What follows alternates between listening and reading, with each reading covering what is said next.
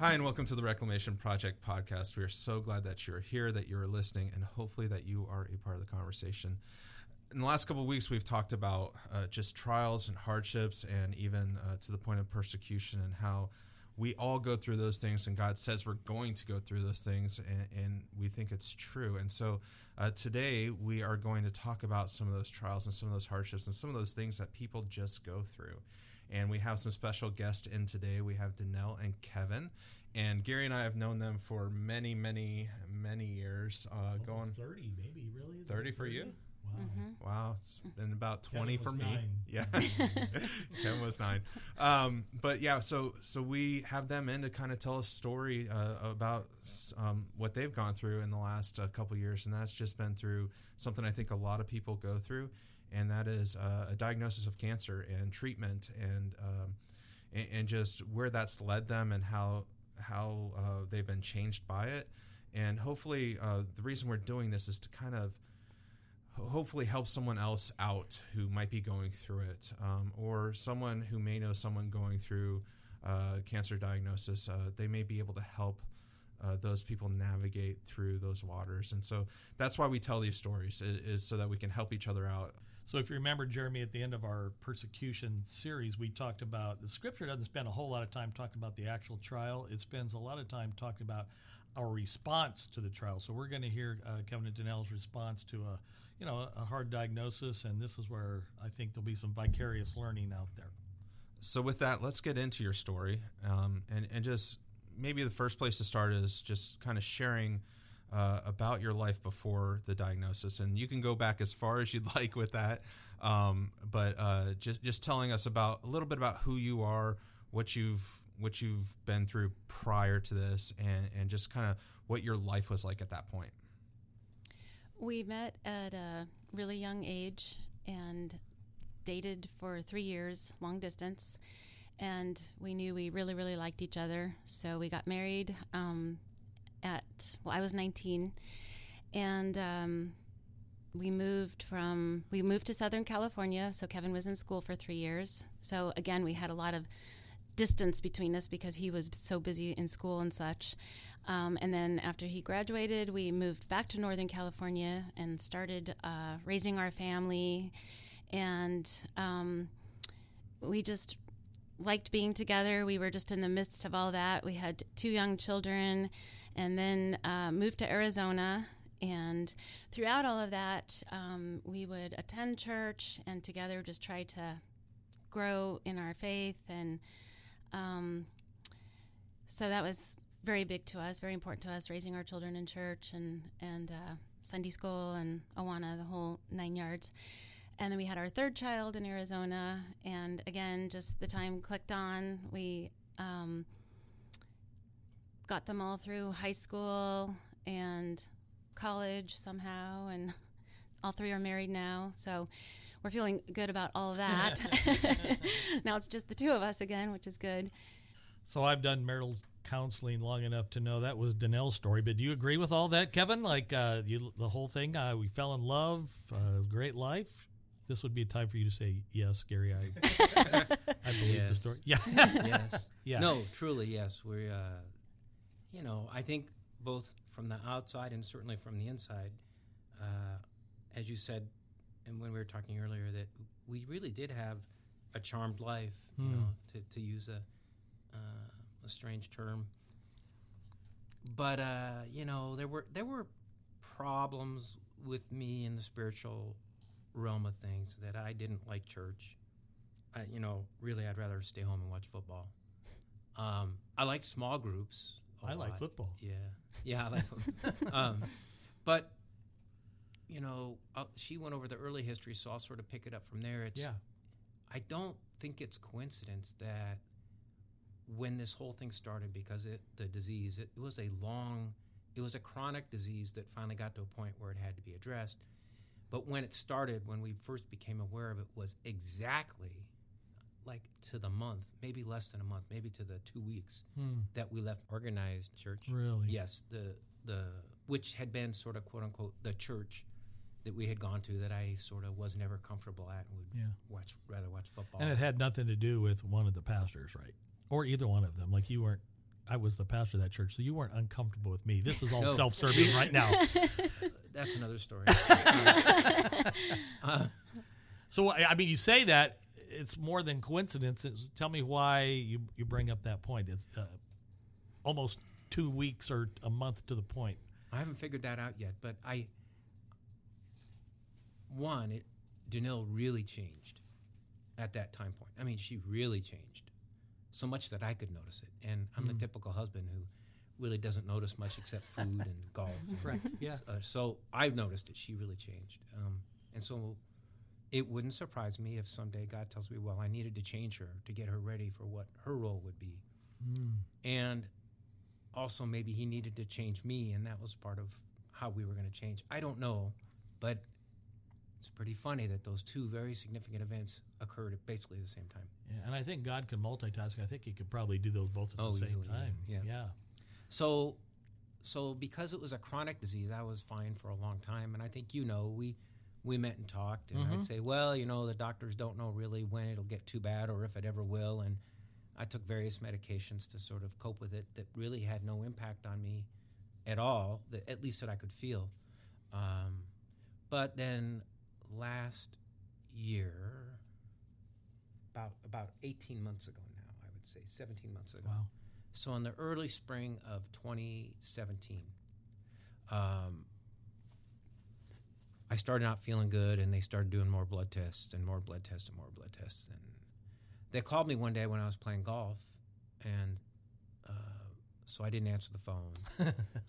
But then I called them back after the round of golf, and Dr. Sproat, who wound up being the transplant surgeon that worked with me, told me that I needed to come and see her because it was time for a bone marrow transplant. Now, I think God had a hand in preparing me for that too, because I knew that was the final answer, and I'd known for about 8 years. So I had read upon it, and I knew sort of what was coming, but I wasn't happy about it at all. So then, sometime around the beginning of August of last year, so about a year and a month ago now, I went in to start the bone marrow transplant. And if you could take just a brief second and explain maybe the uniqueness of your cancer. I'd never heard about it before. Well, the bone marrow is an amazing organ. It produces everything that's in your blood, everything. And you have some just absolutely amazing things in your blood. It's really beyond belief what the bone marrow does. But the bone marrow also is subject to cancer. Now, the big working machines, the thing that does everything in the bone marrow is a stem cell. And some of my stem cells were mutated, and the mutated stem cells were taking over. And when they do that, they scar the tissue that's in the bone marrow. If you've ever looked inside of a cow bone or even a chicken bone, if you cut it and look at it, you'll see like a spongy area. Can't say in the that middle. I've done that, but Yeah. Well, like if you're out hiking, you come across. Okay. Nice Anyway, recovery. Yeah. the spongy stuff inside is the marrow. Well, that can get scarred, and that's what was happening to me. Not only were the stem cells malfunctioning because they weren't made correctly, they were mutated. They were also beating up the spongy tissue around them and leaving it so it couldn't function. And so it got to the point where not that the bone marrow was completely shot, but that the stuff it was making was either way too much or way too little. And so I wound up, as people with leukemia, and all these diseases are related to leukemia, I had wound up with way too many white blood cells, like 1,000 times more than you have. And that's when they knew it was time. So, Danille, I've known you. You've helped me in the youth group, and so I was around you enough. You're a very positive, upbeat person. So, tell me the difference between like 8 years ago when you knew the chronic disease was there. When you heard it, I can almost hear you say, "Oh, we're going to beat this thing. We're going to march right through." And then comes the diagnosis of this is serious. Tell me what your inner thoughts were, and were they different than what your outer expressions were to him? Well, all along, I would say that really, truly, my hope and trust was in God. And so I really always did feel very hopeful throughout it all. And I thought, in the beginning, I thought, well, we have this going on. I always said it just was sort of simmering on the back stove. We always knew it was there, but there was quite a long period where it really didn't dominate our life and our thoughts. We really were just plugging along with life. And then when we got the news, more than a year ago that, it's time for the transplant. You have 6 weeks to get ready. We got to find a donor, all that stuff. It really, really hit me like a Mack truck and flattened me because there was so much fear. And fear was very overwhelming. So there was the being positive with Kevin. I remember one time he was telling me, I don't think I'm going to have the transplant. And right away I was like, you have to have the transplant. And because we were told you have it or he'll be dead in 6 weeks. So we really were faced with this, this is the only thing that's going to save you. But his response was, I don't have to have it. And I have a good friend who actually went through something very similar to this, who told me, because I had shared that I wanted him to be open with me and talk to me because he did tend to sort of keep his feelings and thoughts to himself oftentimes. Yeah. And so I said, you have to tell me what's going on. And so she's the one that said, if you expect him to share with you his thoughts and his feelings, you can't say things like, you have to do this. So I gave him room to say, I don't want to have the transplant. Yeah. Which then eventually he did get to the point where he was willing to go through it. So those were your reactions to it. You have 3 grown kids at this time. 2 married. Was just Becca married? Yeah. Okay, Becca was married at this point. What'd they kind of go through? What were your thoughts with telling them? Well, we didn't even get to tell them. They knew something was going on, but the transplant coordinator actually called each kid first, which was okay with us. In some ways, it was even better for us because she prepared them. But the reason she called them is they needed to be tested for a match. Because throughout the whole world, even Kevin's 4 siblings were not a match. And he had to have 100% match. So instead, they were going to go with what they call a half match or a haploid, which would be our children. So they didn't even hear it from us first. What were their responses when they did talk to you at that point? Was there? I mean, of course, there's concern, but what were their emotions? What were the things that they kind of processed through once they heard from you? Becca cried. Mm-hmm. All 3 of them responded pretty much how you would think if you know the 3 of them. Sarah pretty much got on like, okay, where do I need to be? When do I need to do? And Micah was pretty much like, analytical. We'll get through this. Wouldn't you say? Yeah, their responses matched their personalities perfectly. Yeah. And so they all cared and were hurt, but they all handled it in the way that fits with them, that allowed them to step into it the very best they could. Yeah. I think. And even the fact that the coordinator called each of them individually, by the time that had taken place from our drive from Mayo at Scottsdale to home, we got home to do a conference call with the 3 kids. Well, they already knew. So it turned out to be they'd already had time to process a little bit. and kind of know what was expected of them to get tested and such. And it gave us a sweet conversation, the 5 of us. We had a sweet conversation instead of having to give the news. One thing that happened that was very interesting was at that point in time when we were having the teleconference with them, it had not been decided who the donor would be. It was one of those 3. They all wanted to do it. Wow. Yeah. What's that do to a dad's heart? Touching, huh? Yeah. And I was just wondering I really got to know Kevin. We sat in the backseat of a vehicle going on a mission trip to Mexico. I don't know if you remember that. Yeah, with the gentleman that lives up in Oregon now. Phil. Yeah. And so we got to meet, got to talk, got to see him in different ways. And Kevin is such an analytical guy, too. In fact, I don't know if I ever shared this with you, but you've ruined baseball for me. Oh, we know. Yeah, so I sat next to him at a Diamondback game with his daughter, and he's like, how big is that scoreboard? I go, I don't know. So they sat there and mathematically figured out how big that was, and I'm like, you've ruined baseball for me forever. So Well, and Kevin's an engineer too. So I know. that I had a little bit of something to do with he it. He figured it out almost to the inch how big the screen was, and I don't even know who won or lost the game. But how does an analytical mind handle emotional stuff? Because you were forced into some emotional things that kind of short wires an analytical guy. So tell me about that process. Did you overthink, or did you hide emotions? Can you kind of remember how you handled everything?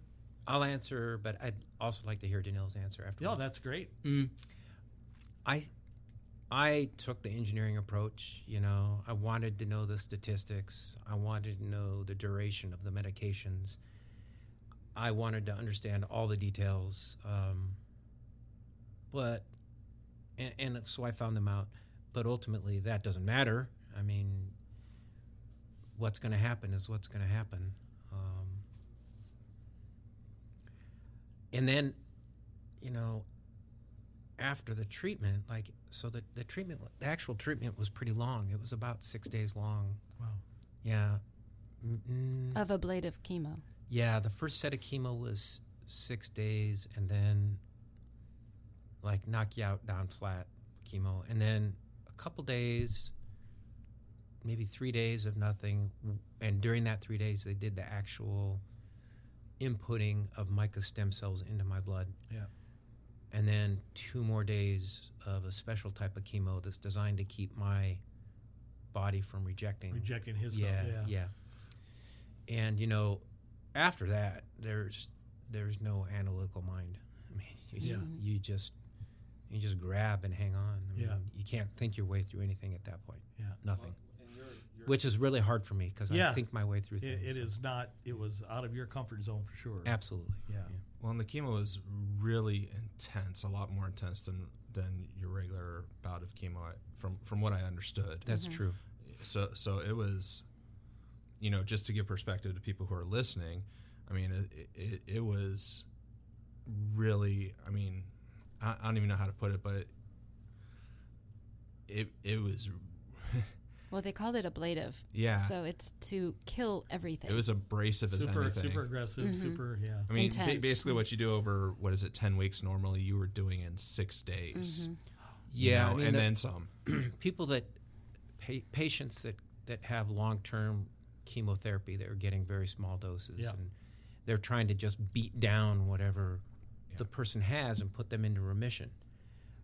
The doctor told me yesterday, we weren't trying to put you in remission. We were trying to kill everything and then give you new stem cells. So it's actually curative as opposed to just trying to put you into remission.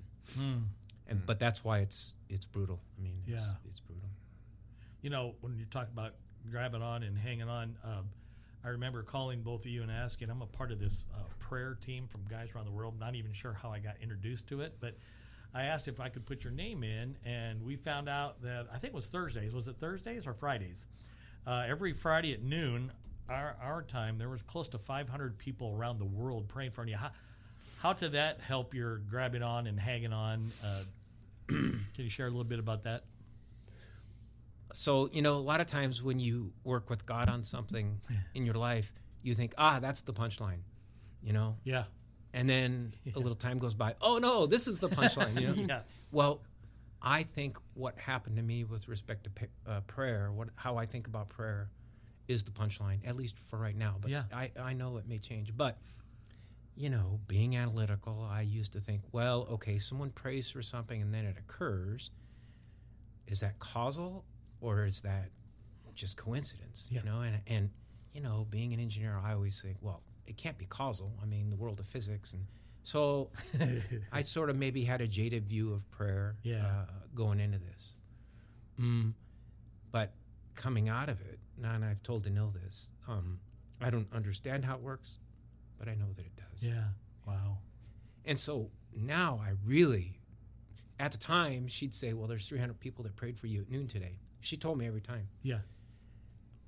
And I don't know if it was because of my state or because of what I thought about prayer previously, but I just couldn't really wrap myself around it. Just informational fact. Yeah, it didn't upset me, and I was very actually appreciative that people were thinking of me. Yeah.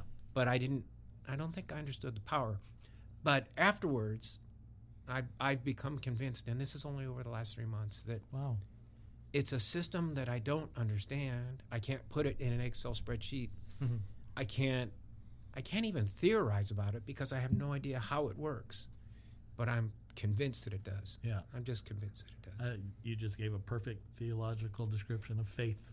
Can't understand it. I just know that it's real. How did it affect you, Danille? Was it encouraging to you? Knowing that people were praying. Yeah, even people you didn't know who didn't know your story. Sometimes people feel less affected when there's people just praying for it. They didn't even know your name, but they knew there's a man in Arizona. That's all some of the people knew around the world. Oh, it really touched my heart and blessed me. And yeah, it is remarkable that's just one of the best things about believers is, we pray for each other and people we don't know. Yeah. I guess I struggled a little when someone would say they were praying for complete healing, because I'm like, well, thank you for that. But I thought, I don't know that that's what God has here. I am hoping for that, but I don't know that that's what will happen. So I'm not even sure I know what that means. Yeah, exactly. I mean, I think that complete healing means when we're in glory, when we're with Jesus, really. But maybe that's the punchline. Yeah. Yeah. So, but it was remarkable. Yeah. So off air, we were talking a little bit about the changes you go through, and you'd mentioned that Kevin, the man you knew, was nothing like he was. Explain that a little bit for us. It's like you didn't even know the man you'd been married to for 29, 30 years. So yeah, probably the hardest thing for me was to be with him, and he was nothing like my Kevin at all. He did not look like him. He didn't act like him. And we were joking, but he did not smell like him. And it was, there wasn't one thing about him that was the same. And it was so hard for me. What I would do is I would just look deep into his eyes and just cry out to God, please let me see Kevin. Let me feel Kevin. And that's the only thing is like really when our eyes is how we identify each other. I've realized that in other circumstances, people's eyes don't change. And that was sometimes the only lifeline that I would have is looking into his eyes. And we did have a couple of pictures in our house that we had taken remarkably right before this whole ordeal started. We didn't even know. And they too, I would look at those pictures and go, that's real. This isn't real. This poor suffering person on the couch this is not real. Yeah. And that's, You know how many married couples that are listening to this who haven't looked into each other's eyes for such a long time that maybe they wouldn't even recognize that. I mean, a note to all of you married couples out there, after you hear this, put this on pause right now and go stare into your spouse's eyes somewhere really deep. And it will take you to a new place. You will remember how much you love them and why you love them. Yeah. And who they are and what you love about them. Yeah. But tell me what your inner thoughts were. I mean, those were all the facts. He didn't look the same, smell the same, which may or not been a blessing. I never spent that much time smelling him before. What were your inner thoughts thinking? Like, did you have to relearn how to love someone, or the eyes connected you to the old one and I didn't have to worry about all the external things? No, it was nothing about love. It was, and it was such an intense role. I mean, when they sent him home with me, I was terrified. We had over 30 drugs that I was responsible for, to dole out to him on a schedule. And he was so frail and that I was so terrified of him falling, like in the middle of the night and such, So it was a constant vigilance of taking care of this person who had never once, he was so independent before that I never had to keep such a close eye on him. And so it was like having an infant, but this big, hairy, bossy infant to take care of. No hair. No hair. But my greatest feeling was that I struggled with was absolute fear. I could get so overwhelmed with fear, like I was drowning in fear. Yeah. And my greatest fear, of course, was losing him. Sure. Because there was never, ever one guarantee, and any little sickness could take him, any little thing. He could fall and hit his head, any little thing. He was taken to such a low level that it was terrifying. One thing I did want to share was a vision that God gave me, because he had given me a vision in the very, very beginning, 10 years ago or so, when Kevin was first diagnosed because of the fear. And that vision, I kept trying to bring it up, and it wouldn't work for me. And so, and I'm not meaning that in a weird way. It just, it's just how God worked for me. So I just begged and pleaded, please give me something. And he gave me this verse. It's Deuteronomy 33:12. Okay. Let the beloved of the Lord rest secure in him, for he shields him all day long, and the one the Lord loves rests between his shoulders. And God gave me that vision because it was me getting a piggyback ride on God, and I would rest my head on his shoulders, just like my grandkids do with me. And I love when they do that because you can tell they feel so secure and comforted. And so, man, when I would get so distressed and just feeling so fearful, I would literally, in my mind, climb up on God's back and hang on and rest my cheek on his shoulder blades. That's when God becomes Abba Father at that point. Father, and he was the rock and the foundation, and the fear would subside for a while, and of course it would come back because I'm human, and I'd climb off his back and say, I got this, God. And I may have to come back to here again really, really, really soon. Yeah. And it is perspective. Jeremy and I were talking, I think last week in the persecution, or last month in the persecution series, we both had a couple of bad weeks, and nothing in comparison to what you guys been to. But in Psalm 73, he says, God, my feet are slipping. I'm seeing, surely you bless those who are pure at heart. So what he's saying is, I'm pure at heart, but I'm looking at this guy. He's mocking you, and he gets blessings. My next door neighbors, they're not even believers, and he just got a raise in a new car, and my feet are starting to slip. And if you read the rest of the verse, he says, but I realized you have me by your right hand. And so the thought is, if I'm in control of the grip, I can slip away. But if he's in control of the grip, I'm really in no danger of slipping away. Did you ever get that? That's kind of where that head on the shoulders, but that's where your security of he's got this. Regardless how it turns out, he's got this. It was just complete comfort. Yeah. It was, I can just lay here and rest and know that I'm secure in him. So how did you get comfort, Kevin? Was there time I've never had, no one's ever accused me of having an analytical mind. So, in fact, I've been accused of not having one at all. But I'm thinking of you're such a thinker. Where do you allow yourself to just trust and shut down the machine a little bit? Or did you, or can you? I don't know. I don't think I could through effort. I was so wiped out that there really was no thinking about much. Really, you're just existing there. I was certainly, when I would think about Danille, I was inspired by her because at times I tried, we talk about trying to reverse roles. Yeah. We talked to each other about that. Well, think about if you were me, what you'd be going through. And we chatted about that, and I realized, wow, what she's going through, all I have to do is sort of survive. She's got the responsibility of helping me survive, which I think is really daunting, and the way she dealt with it is what she just described to you. Yeah. So losing your independence, because you were a very independent guy, and now, there's a sense of humility that has to take over at that point in there. Yeah. That hurt a lot. Yeah. A lot. Yeah. Not being able to get up the stairs, or not being interested in anything. Yeah. Seeing pictures of my former life and just not being able to relate to them at all. That was really tough. Yeah. Yeah. And any moments where you're like, hello, God, where are you? Oh, several. Yeah.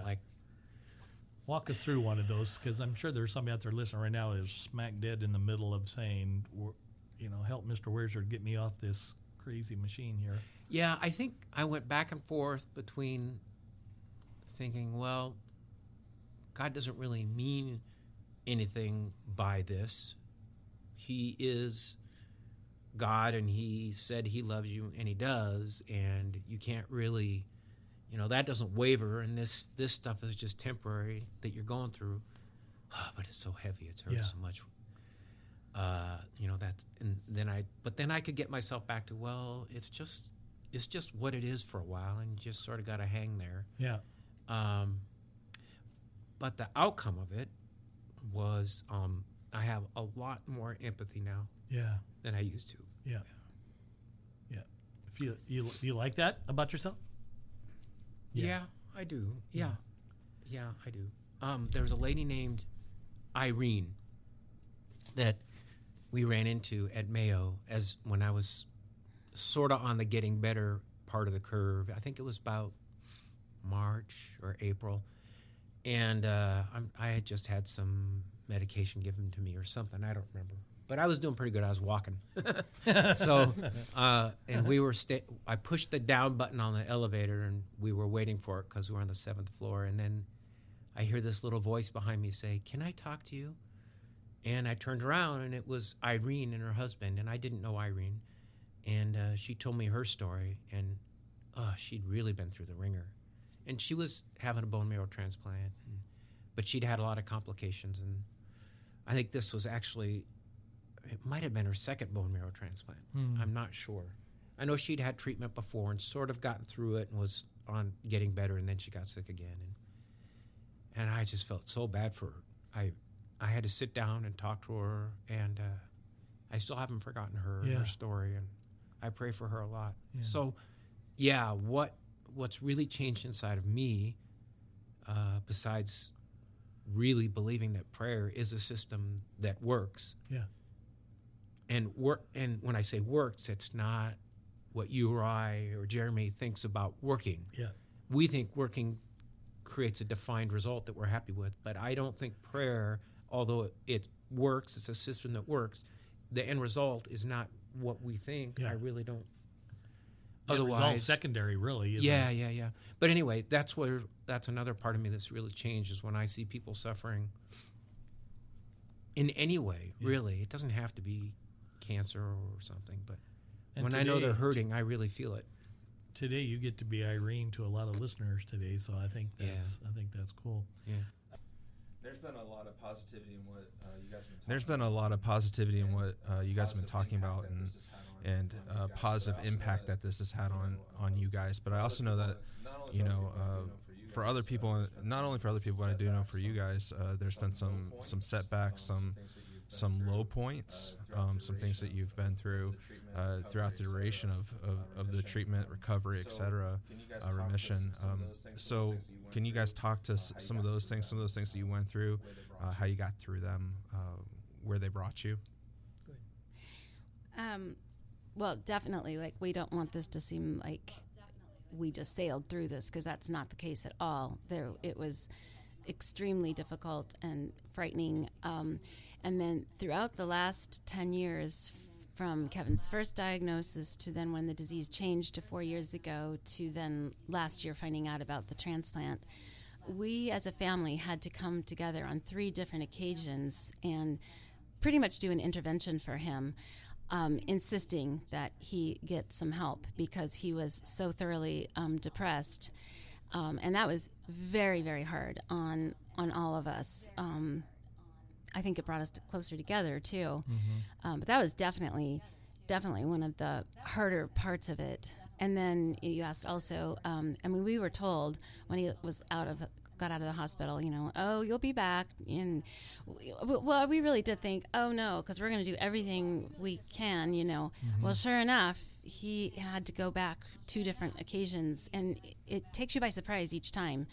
The first time was pretty devastating to Kevin, I think, and you were there, 3 or 4 more days. But then actually it just happened again in June, so just a couple months ago. And we went just for a regular doctor's appointment thinking everything was grand, but then she was adamant. His potassium was so high that she's like, you are looking at dropping dead of a heart attack right this minute. He wanted to just forget about it and go home, but then I wouldn't let him. Yeah. Where does that take? I mean, he's doing so well. And I remember, vicariously going through this as I'm hearing it through family and whatnot is Kevin's doing well. He's tracking well, and then all of a sudden, out of the blue, there's this kind of change in status. So where does that take you? What are you thinking through?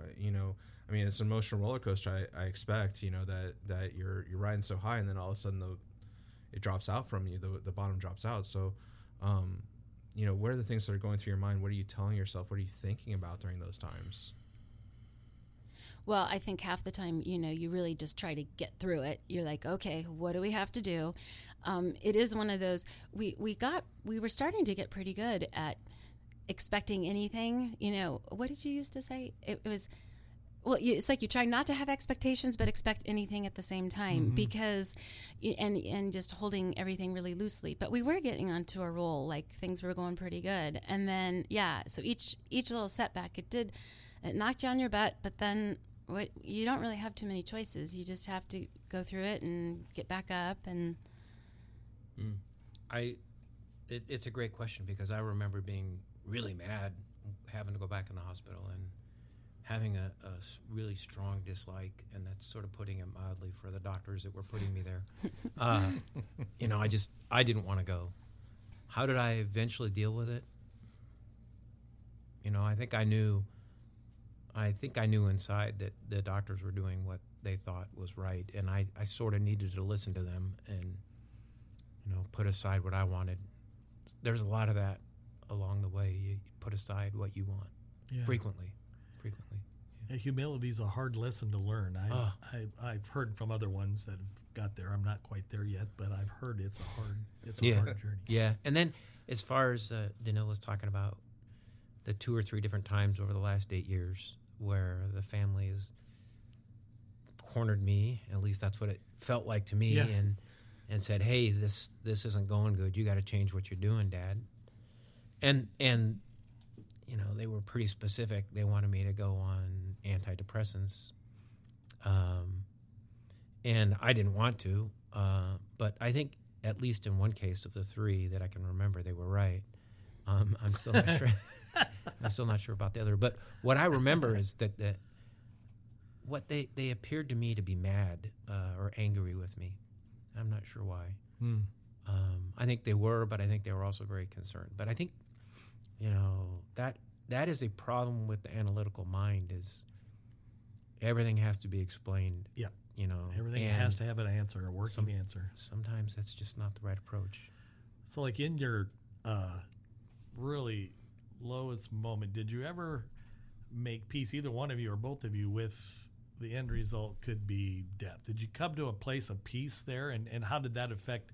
Yeah. How did that affect moving on forward? I definitely did, and like Danille said earlier when we were off air, there was a 20% chance of just not making it through the treatment at all, and then even when you get through it and you get home, you're still in bad shape, and lots of bad things can happen in terms of not making it. And you really just have to give stuff up in your mind, and that's how I made peace with it. I gave up wanting to shoot par. I gave up, wanting to go hike a mountain. I gave up wanting to visit with my grandchildren. I gave all that stuff up, or I was prepared to give that stuff up. Yeah. And I was okay with it. Yeah. I mean, I didn't like it. No. But I got to the point where, and you get a lot of practice when you're laying on the couch for 50, 60 days in a row of giving stuff up. I mean, you just don't do very much. And some of it I give up. I don't really have a choice other than that. Yeah. I get, when you're telling that story, I just get that vision of, Abraham with his son. Like, he's prepared to take his son's life. It's exactly what it is. And that's exactly what gave it up. What, Danille, when you came to that sense where this may be a real ending, how did you make peace with that? I think a lot of it was even before, the 6 weeks before he had the transplant is probably when I wrestled with all of that the most, because that was just so difficult for me, and then of course throughout. But when he got home from the hospital, I mean, I was in a new role of caretaker nurse, like just trying to keep him alive on a daily basis that way. So I think I really went through all of that ahead of time, and I can't say I ever made peace with it. I mean, I think I flat out told God, I do not want to lose him. I understood I could, but I never came to like, okay, I'm fine with that. Yeah. Never. Yeah. I know that if it came to that, God would help me get to that place. But no, I was never ready to say, sure, that's good with me. Yeah. And when Kevin said, like, he didn't understand why the family was mad at him, at the time, he wasn't right in his mind. So he would say things like, you would be better off without me, because he really felt that. He felt that he was a burden to me and to our children, and that we would be better off without him. And that's what made us so furious, but that's a person who can't see things correctly, because there's no way we would be better off without him. So that's why we got so adamant that this is why you need help. Yeah. As your family stands today, because we're in a good place right now as we're doing this broadcast, what do you think, like, the number one benefit to your family as a whole? You'd mentioned that you're closer, but what else can you see, like one of the positive benefits of this, we haven't figured another name, but journey, this ride that you've been on, or that you're on? Like, if I was to go around and ask each one of your children individually what was the biggest win for them in all of this, again, not fair to ask you what they would answer, but from a mom and pop's perspective, what do you think the biggest value to all of this? Well, I think each one of them would say how much they appreciate and love their dad now. Not that they didn't before, but they have a whole new love and appreciation for him. It's just little things. If we'll send a video about something and he happens to laugh, I mean, it's someone invariably would say, I love Dad's laugh. Or so they don't take things for granted. I think each of them are much, much closer and appreciative of him. And then just on another level, Kevin and we're at a whole new level. I mean, you know how God promises that he will make good out of bad. Yep. We've almost been married 37 years. Wow. And but our depth of love, of trust, of honesty, of communication, of being absolutely real with each other has gone through the roof. Yeah. And that's probably in the last 6 months even. Mm-hmm. So this trial has definitely brought us to the place where we really truly are best friends now, and we just really just take care of each other, and we're as different as people could be. Yeah. But very close. But this trial was united. Would you say that you agree? Yeah, but no, you asked about what from a father or a mother's eyes, what do we think were the wins for our children? I would, besides everything that Danille said, I agree with. I think that they probably got a view to what eventually will happen for them, one way or the other. And your mortality comes face to face with you. Yeah, bad things happen, and so they probably learned a little bit about that without actually being the target of it yet. And I think you know our children actually pretty well because they spent a lot of time with you growing up through the youth group. And so I think they all derived something different.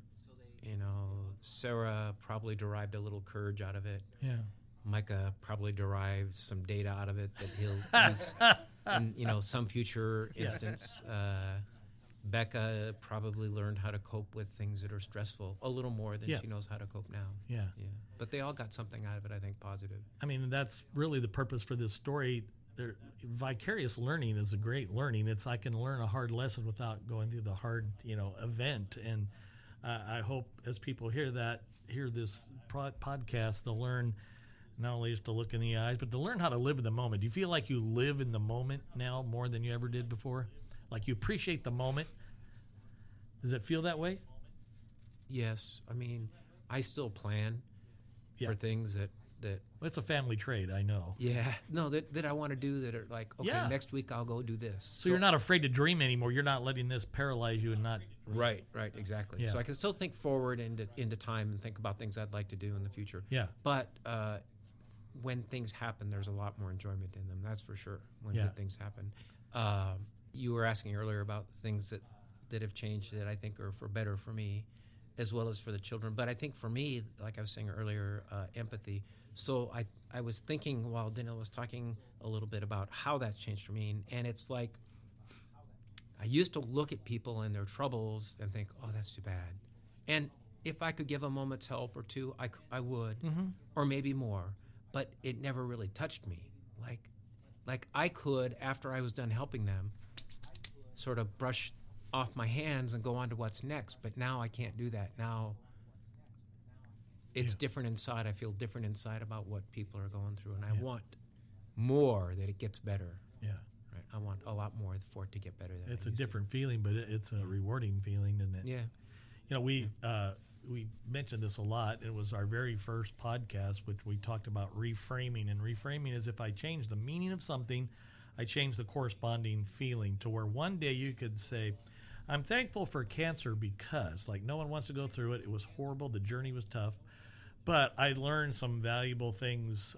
So, like, what did cancer teach either one of you that no other lesson could have?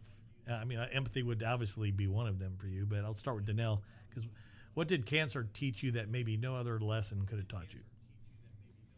Well, I would have to say for me, the thing that I've realized that I'm the most thankful and grateful for going through this whole trial with Kevin is just the depth of our relationship and how close we've become, and just a sweetness that it's brought to our relationship. And so, yes, it was a very, very, and still is, difficult time, but yet there's just a real sweetness to our friendship and relationship now that I can almost say made this worth it because it's brought us to such a depth. So would I recommend it? I can't say that I would, but has it been worth it? I would say yes, because of that. So, and then another thing that I just really wanted to make sure I touched on is the love and support that we received from so many people. And like Kevin had mentioned, a while back, that we did leave organized church per se years ago, but we never left the community of believers. And of course, we never left our love for God. And those community of believers are what sustained us and brought us through. And actually, many of your buddies, Kevin's golf buddies, who a lot aren't even believers, but they showed up, and in everyone in different ways. So I guess one thing I would like to say is, if you have an idea, go for it. We had one friend when he was in the hospital that she came by about 9 at night with warm cookies and milk, like 3 different types of milk. And the kids and I and the grandkids were around the island, and it was one of the sweetest memories I have of eating these warm cookies and trying all this milk. And I mean, what a blessing, and people gave us gas cards because we were up and back to Mayo, many cars, times a day. That was such a practical but good thing. Yeah. A gift card to Costco, meals, a huge basket. And I know Kevin wasn't able to appreciate a lot of this at the time because he was in the hospital and and then even when he was at home, but people, and then praying and the kind words they would say, that I really, it meant a lot to me. The one thing that was a struggle for me was when people would share a story about somebody else, because mostly I wanted to say I don't really care. Correct. Because our story is our story, and it's going to go the way it's going to go. And I know most everybody meant it in a good way. Yep. And maybe some people would respond well, but believe me, we were told terrible stories, and we were told really wonderful stories of people that have lived 19 years and whatever. But I didn't care because this was Kevin's story, and we had no idea how it was going to go. Yeah. So that was, I don't know why, it was but our story. It was our story. Yeah. But so that was one thing I guess I wish that I would rather have not heard everyone's story. Yeah. No. Can I talk about that support thing just a little Absolutely, bit more? yeah. So, if I said no, you were still going to do it anyway. I just keep talking. But no, you may know that Danille has been the prime mover, really, behind a group of ladies that gets together every Tuesday night. Yep. And I don't know how many years it's been, 25? No, like 15. 15 years. And I know all these ladies now because they come over to our house. It used to always be at our place. Then they started rotating, and then they stayed away while I just wasn't feeling very good. Now they're coming back to our house again. But even though I was pretty much out of it, I could watch these ladies taking care of Danille. They really did. Yeah. Oh man, that must have made you feel good, especially when you think I can't do it. Yeah, it did. They were so loving, and a couple of them would come in that know me better because maybe I've gotten to know their husbands through this. Yeah. So they'd come over and they'd start talking to me, and they'd tell me how good I looked, and I'd think, I know I don't. And they'd touch me on my head. Oh, you're getting a little hair. No, I'm not. But they were just really trying to help. Yeah. And that community, I know there are people out there that think, well, being with other believers all the time maybe isn't necessary. Maybe I can do this by myself. But when I saw how those ladies took care of her, it was pretty cool. Yeah. It was really cool. Yeah. And loved you and prayed for you and Yeah. still do. Yeah. Yeah. I mean, and still do. Yeah. it starts in the first 2 chapters of Genesis that we were created for a relationship, you know, and that becomes quite evident in times like this. Yeah. So Yeah. But I think what's really cool, and I don't know if it always goes like this, but Danille and her friends have cultivated these relationships with each others over the 15 or 20 years. Yeah. And when the time of need comes, for any of them, they all jump in. It's really cool to watch. yeah, I don't really have that with any men where we all know each other so well and we see each other so frequently and talk with each other so frequently that when someone's in a time of need, we all jump on it. But that's exactly what happened with her. yeah, And I'm okay with that. I think that one of my ideas about God is that He has us all in different places at different times for good reason. Because if we were all in the same place at the same time with respect to spiritual growth, it would be really boring and we wouldn't be able to help each other. yeah. So because she and I are in different places, we can help each other. And because Oh, good point. she's got all these friends, they can all help each other, even though they're in different places spiritually. So That almost sounds like the Apostle Paul saying the body works together. That was good. Well, Jeremy, I could listen to this all day long, and I know I'm a little selfish when it comes to that because we love Kevin and Danelle and their family. Anything that left unsaid a point you wanted to get across? But I hope if people want to contact you, can they do that through us if they like to know more of your story or have some questions about, hey, I'm here, what did you do? Are you guys open? Absolutely. Okay.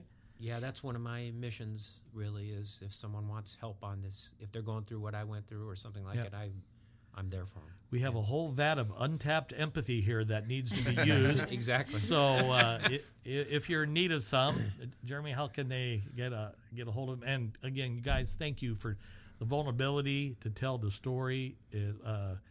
Both scary and powerful at the same time. It feels like you've mastered the grief. And somebody else gets some benefit from that too. So thank you so much for sharing your story. Definitely. And so you may be listening to this podcast. You may want to know more. You may want to, hopefully you got something out of this and can share it with others or apply it to your own life if you're going through a similar situation. But if you do want to know more, if you do want to get in touch, we have a couple places you can do that on Facebook, facebook.com/RP Podcast.